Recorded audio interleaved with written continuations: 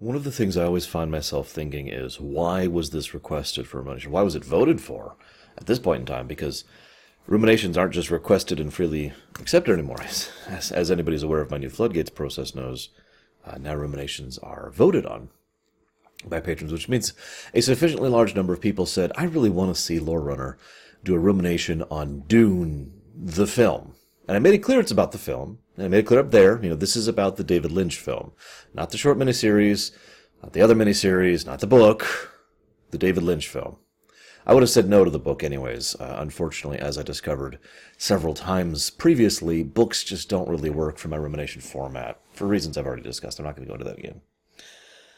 But that leaves me in a really weird place, because now I'm forced to talk about a film that, by its very nature, I almost have to talk about the book. And the fact that I've not only read the book, but the sequels to the book, and briefly touched on the stuff by Kevin J. Anderson, and I forget his name, the stuff that happened after Mr. Herbert died. It's kind of like the Star Wars thing, where it's a little hard to separate it. So I decided to go into this with a little bit of a different mentality, because I noticed that as an adaptation, this kind of didn't quite slot in the same way that other adaptations do. For example, I could look at Empire Strikes Back, and then I could look at Shadows of the Empire, and the two feel congruent with each other. But I cannot look at Dune the film and Dune the book, because they do not. I'll be bringing up a couple of little things over the course of this and how they contrast, but I think the biggest point, and I'm going to save it for pretty much last, really makes it so I didn't quite enjoy this film, and I'm just going to be honest about that. This is actually my third time seeing this film overall. I saw it once when I was a kid, once when I was a little bit older, watching it with a friend, and today, when I was watching it for this particular rumination. Let me just start by saying that, oh my god, the development of this film was just wow. This film, they were originally starting work on the whole Dune novel, the Dune film adaptation in the 60s. I want you to do me a favor, for those of you who either don't have the kind of visual memory or don't have it. Look up 1960s sci-fi and just see what science fiction movies and shows looked like at that point in time. Just do that for a second. Arthur Jacobs was the gentleman who went ahead and saw the coming tides and was like, I'm going to go ahead and buy the rights to do a film version of Dune, and then squatted on them, basically asking for money in order to have those rights from him. Sadly, he squatted on those rights for years and years and years, and then died. Not related to the thing, at least I hope it's not related, but regardless, once he died, the rights reverted. What then happened was three other companies who not only got the rights, but actually put legitimate money, millions of dollars, just a couple million, but still into the millions range of money into trying to make this film a reality. That didn't really go anywhere, and that didn't really succeed, and most infamously, a certain gentleman actually went into, like, okay, I'm going to film this, and blew through his entire budget on a single scene.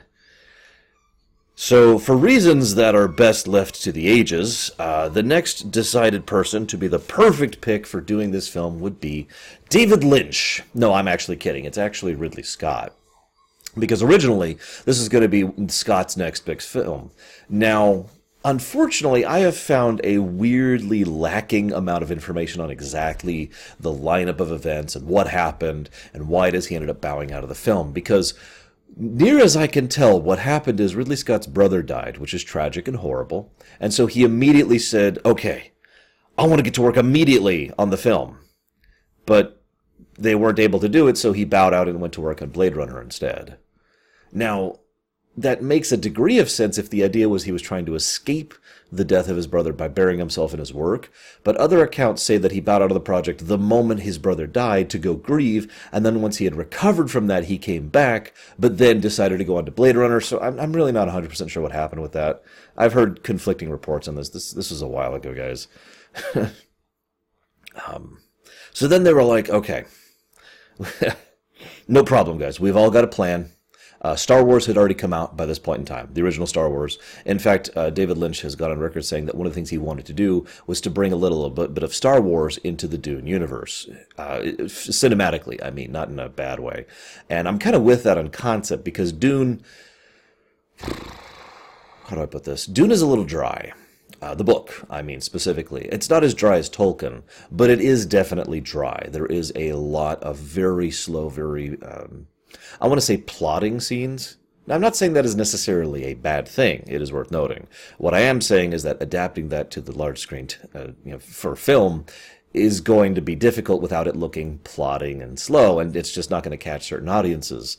So he wanted to add a little bit more grandiose, epic scale to it. And if I could say one thing in defense of this film, I think it succeeded in that one part.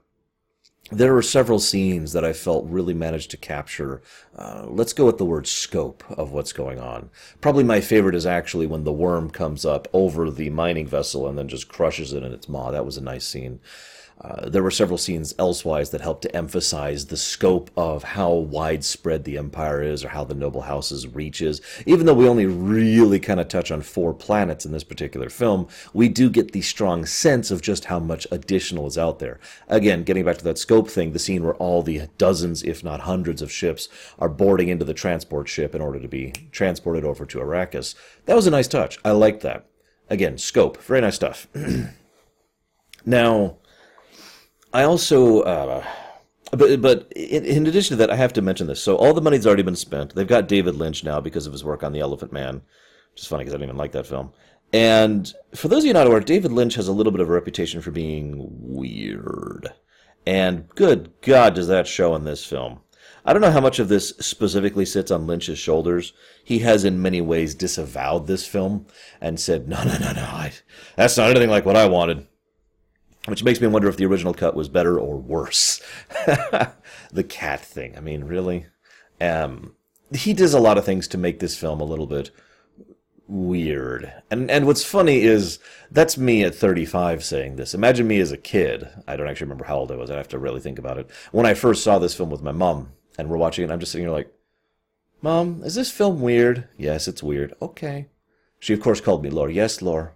Because that name existed back then. Yes, Lord, it's very weird. Okay, I was just wondering. And then they decided to film everything in Mexico, in a specific city, which I forget the name of. I didn't jot it down, forgive me. Now, you might be wondering, why are you bringing up Mexico? Well, you ever heard of the saying, you get what you pay for? Now, that saying isn't universally true. There's actually several nuances and additional subtleties for the you get what you pay for that kind of go on top of that. But in this case... I just realized. There we go.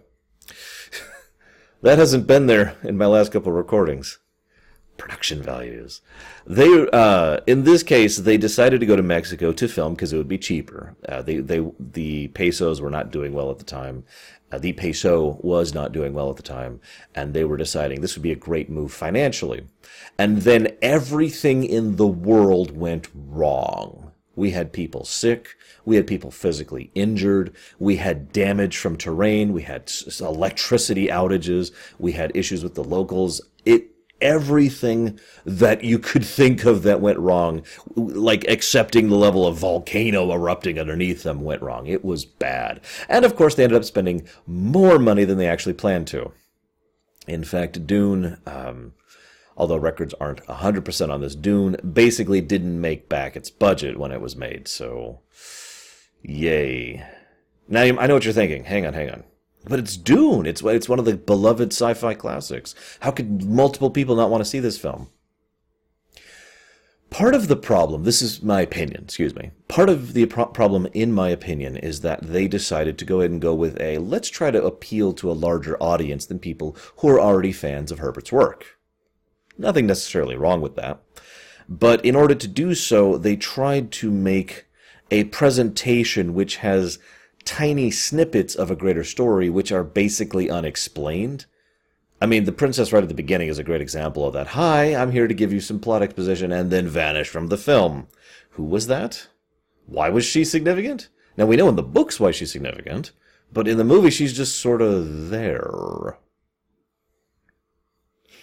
So, It got so bad, and I was really trying to find a specific copy of this, but unfortunately I was not able to. I was going to read it to you. People in theaters, in some theaters, were actually being handed, and I kid you not, plot summaries to help people get on board with everything that was going on. Maybe it's just me, but when your film requires a plot summary to be handed out to audience goers, maybe you're aiming in the wrong direction. Now, I will also say that the next problem, because we're not even done with the pre-production problems, the next problem was post-production. Because Lynch and several of the creative minds involved were basically shoved out of the metaphorical editing room and told, "Yeah, go away. We're gonna work on this." And certain critical scenes were cut. Thufir's scene is a great example. Why did they cut Thufir's scene? I don't even understand. That was not only was a great scene, it was one of the very few character-centric scenes of the entire film. I'll talk more about that later. And so he's just gone. It's even especially weird because if you're paying attention, he's there, and then there's a couple of edit cuts, and then he's not there anymore, and nothing is ever mentioned about it. It's just, The direction they went with the editing, direction they went with the post, is something that Lynch has stated that he was very, very against. Again, better or worse, who knows? Now, I have to admit something. Some of my viewers will know this because I talked about this when I was working on this Rumination. I don't have a lot to say about this film. I don't know how long I've been talking so far, but I really don't. There's not a lot for me to discuss, and after having gone through the film twice, actually, I really wanted to get more stuff to jot down. I came up with 4 additional notes on my notepad here in my second viewing. I think I've discovered why it is I have so little to say about this film. I tend to be a bit of a story guy. I know, weird. But my biggest focus is usually on characters, character moments, characterization, character growth, visual storytelling of characters. But with precious few exceptions, I don't really have anything to say about any of the characters in this film. Paul himself obviously has a reasonable amount of screen time, and yet for all that screen time, I couldn't talk to you about his character. I have nothing to say. He's there. He's the warped byproduct of the Bene Gesserit's breeding program and genetics program that they're doing. We know that he is part of the Way, but that's only from the books. They don't even mention the Way in the movie. So it's like, I don't know what to say about this. I don't know what to say about him. You know, what do I say about... I don't even remember her name. the Freeman woman he gets with. I literally can't think of her name right now. I mean, there's a lot of big-name actors in here that I recognize from a lot of other science fiction works, and I just look at them like, okay. Now, that's not necessarily a bad thing. I have seen stories where characters are effectively non-entities, and they're there to drive other aspects of the story. Plot being a higher focus in some stories, or themes being a higher focus in some stories. A good example, I actually recently did a lore run of the Modern Warfare series, and in that Modern Warfare 1 doesn't have particularly large characterization for basically anyone, but instead is very, very heavy on leaning on the themes of the work, and that's where the story focuses. And in this one, the story focuses on...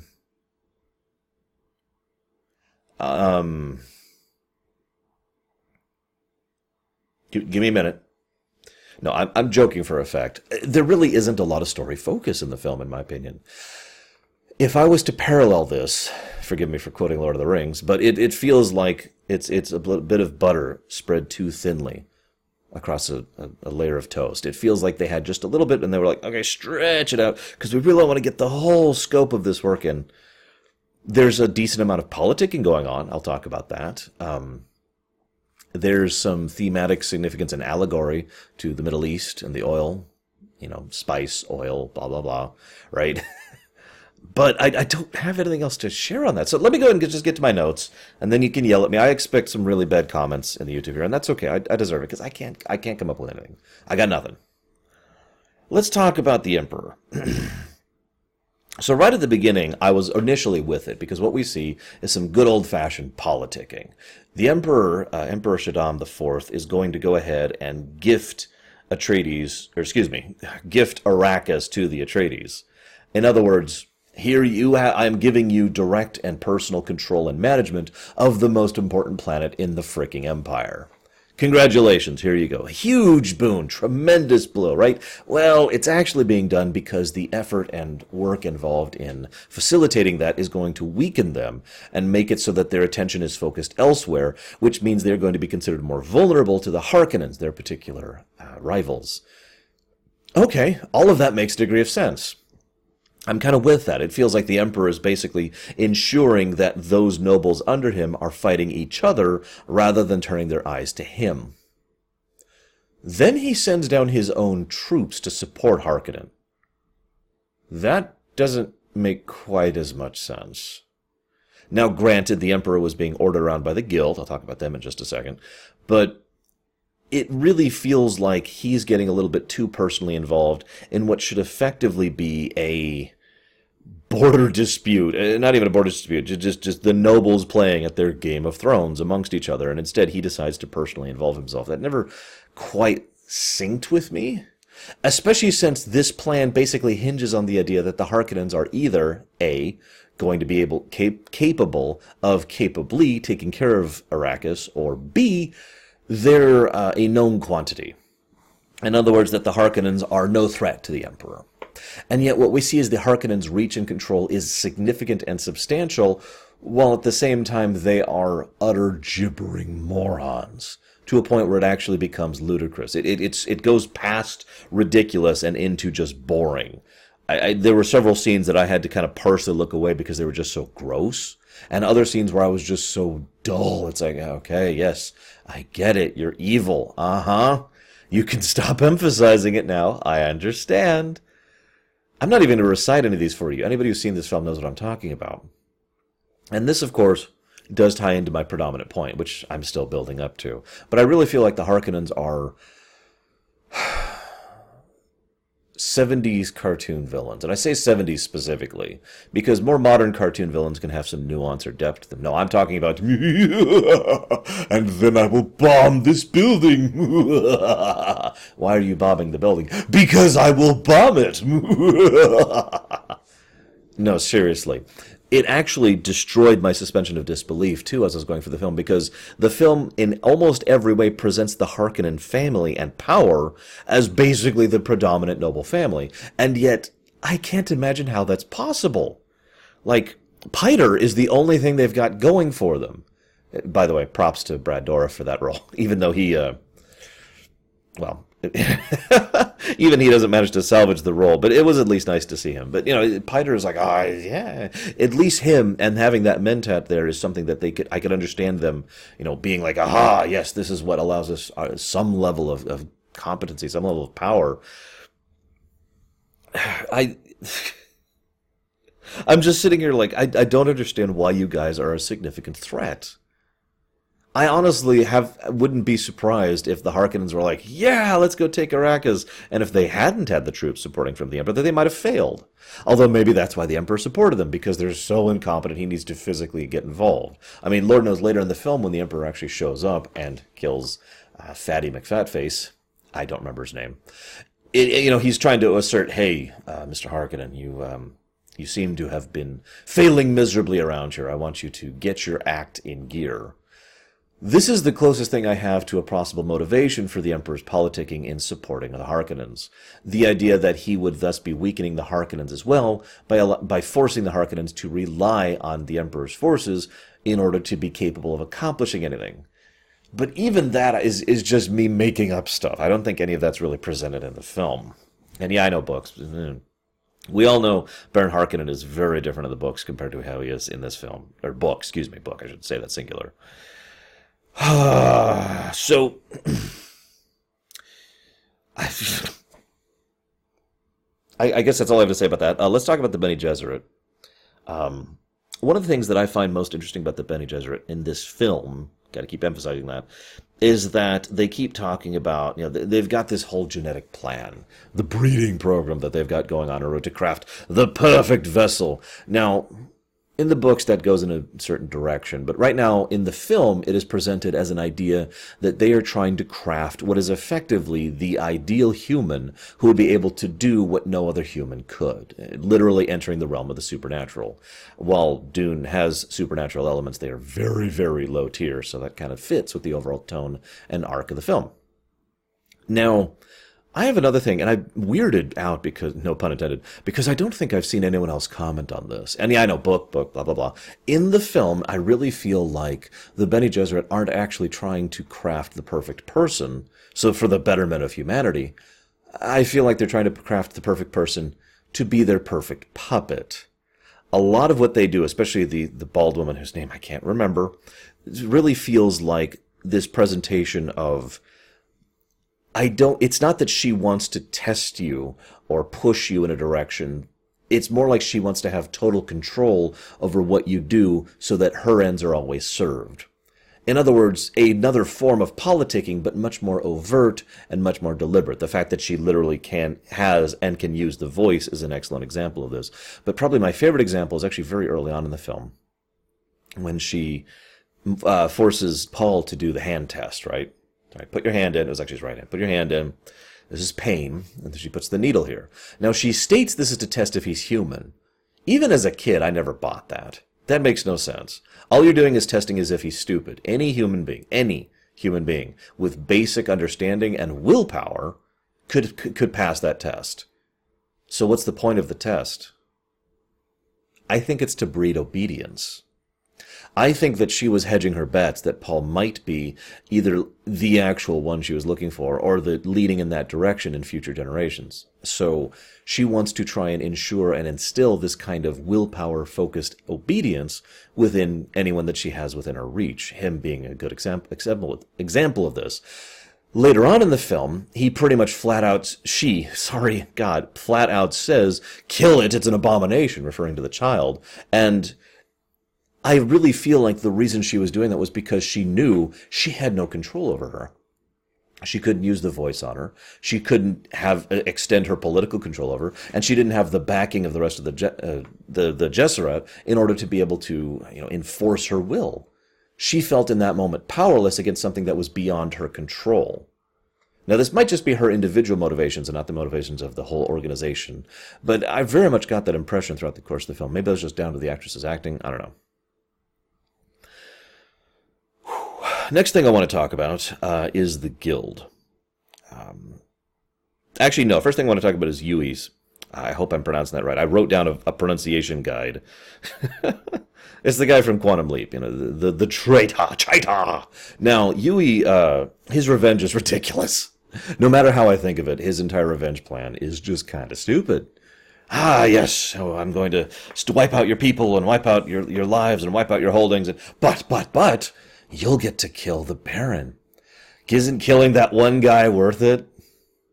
Yeah, I know, there's other ways to explain this and why this makes sense, but I gotta be blunt, especially in the film, the way this is presented is just silly. It's worth noting that he himself admits that his wife is probably dead, and therefore the weight being held over his head isn't really significant. But it's okay because he'll be able to kill the Baron. Oh, but that fails too, and then they lose Peter. So that was the end of that. Whoops. I'm just amused because the series of events for his betrayal is like, all right, so then the troops come in and then they start massacring people. Big fat guy starts flinging people over the ledge basically for fun. Yay! And then it's like, it's okay, you'll get to kill the Baron. Is that worth it? I mean, we kill the Baron anyways by the end of the film. Now, I'm still building up to some points. Trust me. I'm trying to weave a narrative here. I hope you're paying attention because I know I'm just kind of wandering about, but I swear all of this is related. Because the next thing I want to talk about is the weirding module. Now, probably the thing I like most about the weirding module is that it's basically a form of a superweapon, but it is really down to earth when compared to how superweapons are usually portrayed in fiction. It's not a massive floating Death Star. It is a handheld weapon that, through careful use and training, can be used to bypass defenses that otherwise couldn't be. Very, very powerful weapon in the hands of the right people, and very much implied to be the biggest reason why the Emperor decided to go and back this initial plan of going after Atreides, even before the guild showed up. Remember, when the guild showed up, he had already begun this plan, and the guild demanded to know what he was doing and why. The guild only added the additional orders of go after Paul. That was added on top of that. So it's also funny because in his actions, he has, and this is a classic case of irony, he has unwittingly given this incredible weapon to the Fremen, who have all of the advantages of the home turf and being adapted to functioning here. And now they have super weapons. Oh yeah, they can also ride the worm, so they actually have 2 super weapons. Yeah, good job.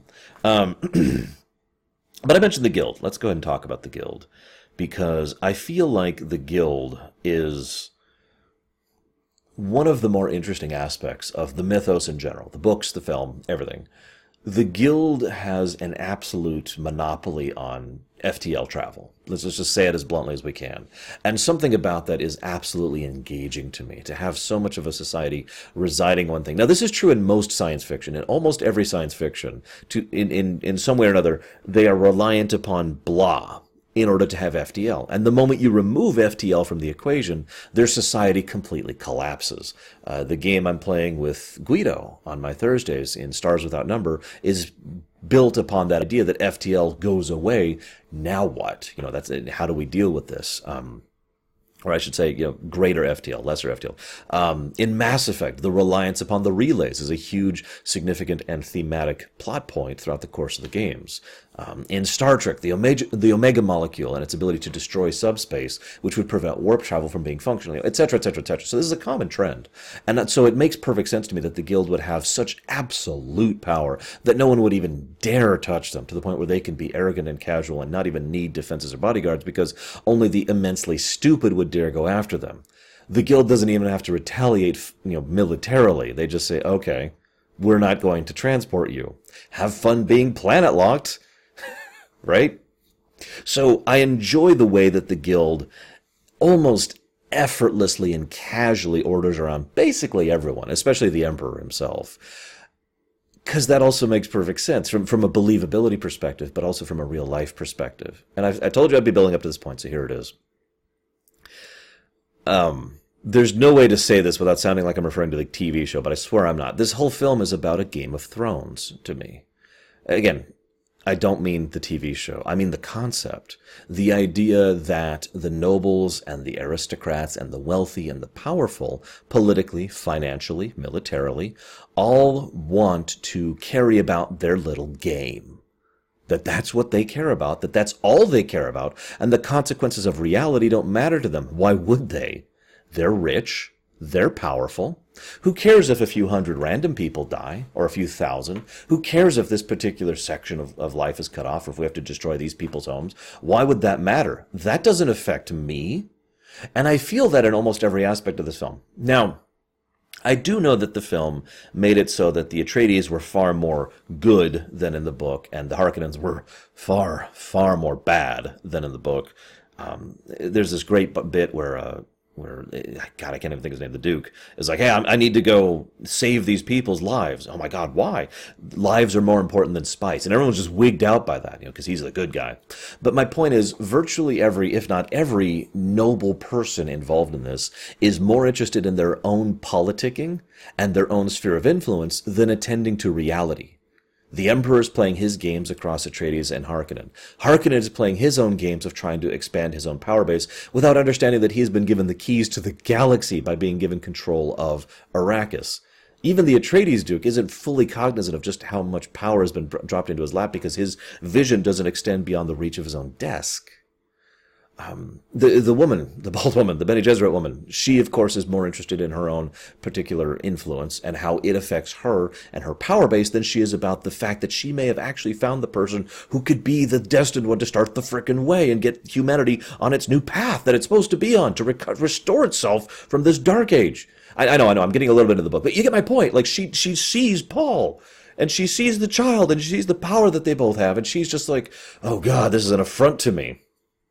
This is an affront to my game. Probably my favorite example of this. Well, I'm sorry.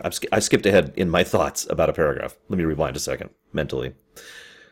All of this showcases. The Guild is another example. The Guild doesn't give a crap about any of this, except for that spice. They need that spice. Not just because, but also because of the fact that that is where their power comes from. The Guild needs that to maintain their game of power. You with me? It's predominant throughout the whole work. The one exception is Paul. I shouldn't say the one exception. There's actually a lot of exceptions, but the one predominant exception, the spearhead, the tip of the spear of accepting that is Paul himself, who doesn't give a crap, who cares about his people, who cares about what is right, and who actually goes out of his way to cause it to rain in the desert.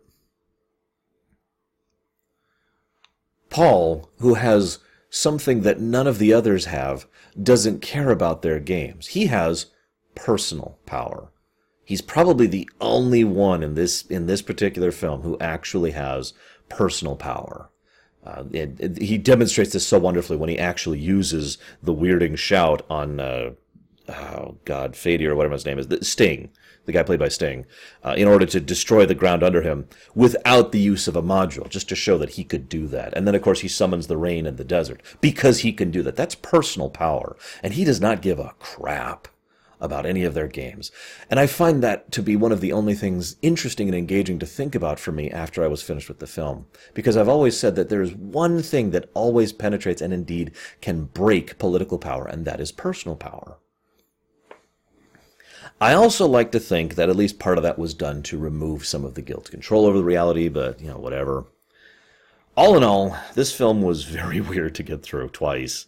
And I apologize for the fact that I just don't have much else to say about this. I hope you have nevertheless enjoyed, and I hope to see you guys next time for another movie based on a novel with Jurassic Park. See you around.